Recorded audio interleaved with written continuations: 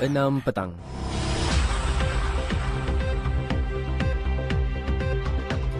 Antara paparan berita hari ini, lokasi RV akan ditambah baik dan 5 pendaki selamat ditemui selepas sesat di Gunung Tebu. Assalamualaikum dan salam Malaysia Madani, bersama-sama saya Baharul Rahim dalam Berita Terengganu FM. Berita sepenuhnya.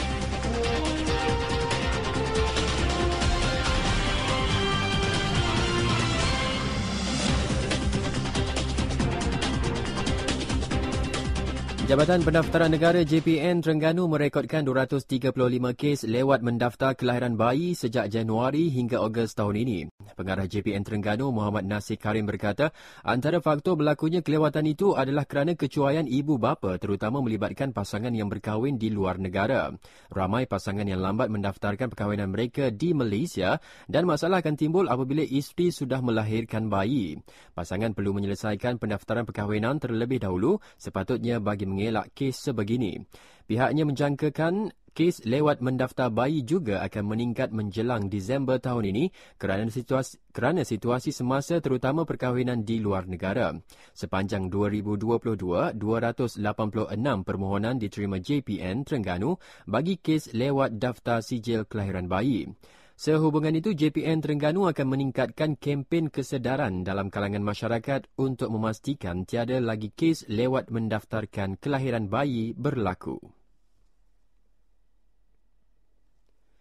Kerajaan Terengganu akan membangun dan menambah nilai prasarana di lokasi-lokasi berpotensi dijadikan kawasan pelancongan kenderaan rekreasi RV di negeri ini. Timbalan Setiausaha Kerajaan Negeri Pembangunan Datuk Tun Ahmad Faizal Tun Abdul Razak berkata, lokasi pembangunan prasarana tersebut telah dikenal pasti di setiap daerah di negeri ini. Setakat ini, kemudahan RV sudah disediakan di Pantai Ru 10 Setiu, Pantai Kekabu Marang, Pantai Teluk Kalong Kemaman serta di Kenyir Geopark Hulu Terengganu.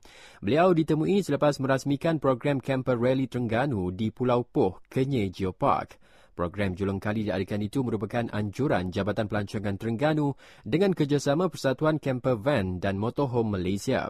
Camper Rally Terengganu melibatkan 231 keluarga yang menaiki RV, termasuk 12 dari Thailand, Jerman dan sebuah dari Britain, sekaligus diiktiraf sebagai program perjumpaan melibatkan RV terbanyak oleh Malaysia Book of Records. 5 lelaki berdepan detik cemas selepas tersesat ketika mendaki Gunung Tebu Besut sejak semalam sebelum ditemukan dalam keadaan selamat 9.15 pagi tadi.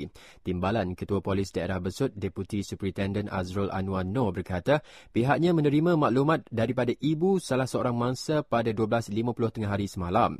Siasatan awal mendapati 5 lelaki berusia 20 sehingga 30-an itu tiba di daerah ini dari Kuala Terengganu sejak Khamis untuk mendaki Gunung Tebu. Operasi SAR dilancarkan 3.30 petang semalam melibatkan 55 pegawai dan anggota Polis Diraja Malaysia serta Jabatan Bomber dan Penyelamat Malaysia.